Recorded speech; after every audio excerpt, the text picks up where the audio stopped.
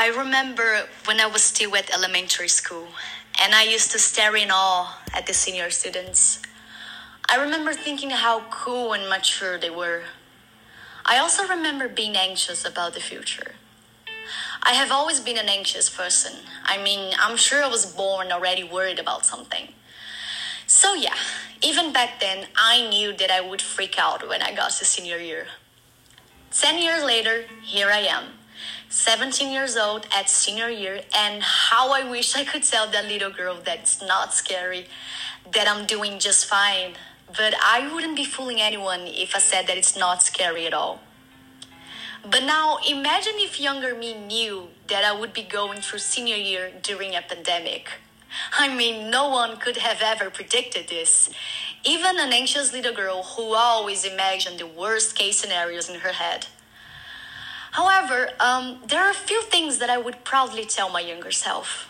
I would tell her that I fell in love with politics and sociology, that I want to graduate in international relations at the University of São Paulo, and that I'm on the right track to get in. I would also tell her that things got really bad, but I was brave enough to seek help. Now I'm on antidepressants, and I'm feeling much better, so there's nothing to be ashamed of. I know she would be proud of me, because I am too. According to WHO, 20% of the world's teenagers suffer from depression. Because yeah, it's hard being a teen. We are so young and we already have to make one of the biggest decisions of our lives, as we had it all figured out in our heads. The worst thing is that everyone expects you to succeed. I mean, you have to.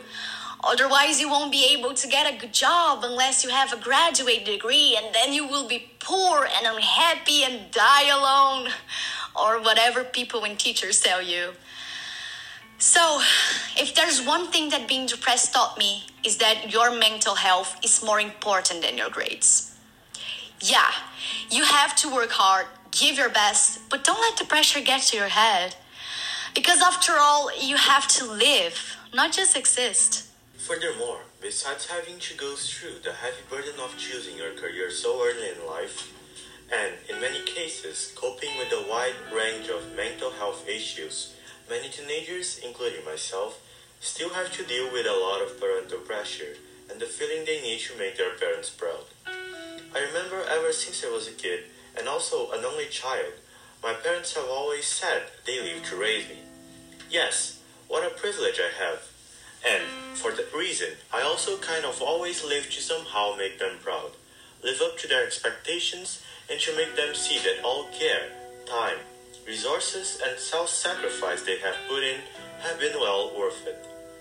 We know most parents tend to measure their own success based on their children's performance, or by comparing them to other kids. How am I supposed not to live up to their expectations when they have and are doing so much for me? How many times I have worked my ass off to turn a simple work harder into an I'm proud of you? How many times haven't I chosen to practice some kind of sports or activities I didn't like for the simple reason my parents wanted me to do? No, this is not a dilemma of an overly protected or an overly dependent child. It is more like a thank you very much for everything you have done for me. Or perhaps receiving later on in life an I'm proud of the man you have become. But yet, things have gotten a lot more complicated as they always do. In a period of life when teenagers are supposed to make one of the most important decisions of their life, how would you cope at the same time with the intention of making them proud and still achieve your own personal achievements, which differs from the ones they imagine for your life? Since I can remember, my parents have always been harping on the same string. I should be an engineer. If they only had asked me, I would have said I dream of joining Medical Without Borders, helping people in need throughout the world. But here I am, at the brink of deciding what I want in my life, and I couldn't manage to choose between both areas. However, what made me settle was hearing they would still support and be proud of me, regardless of what I choose, and the only thing they want is for me to be pleased throughout my life.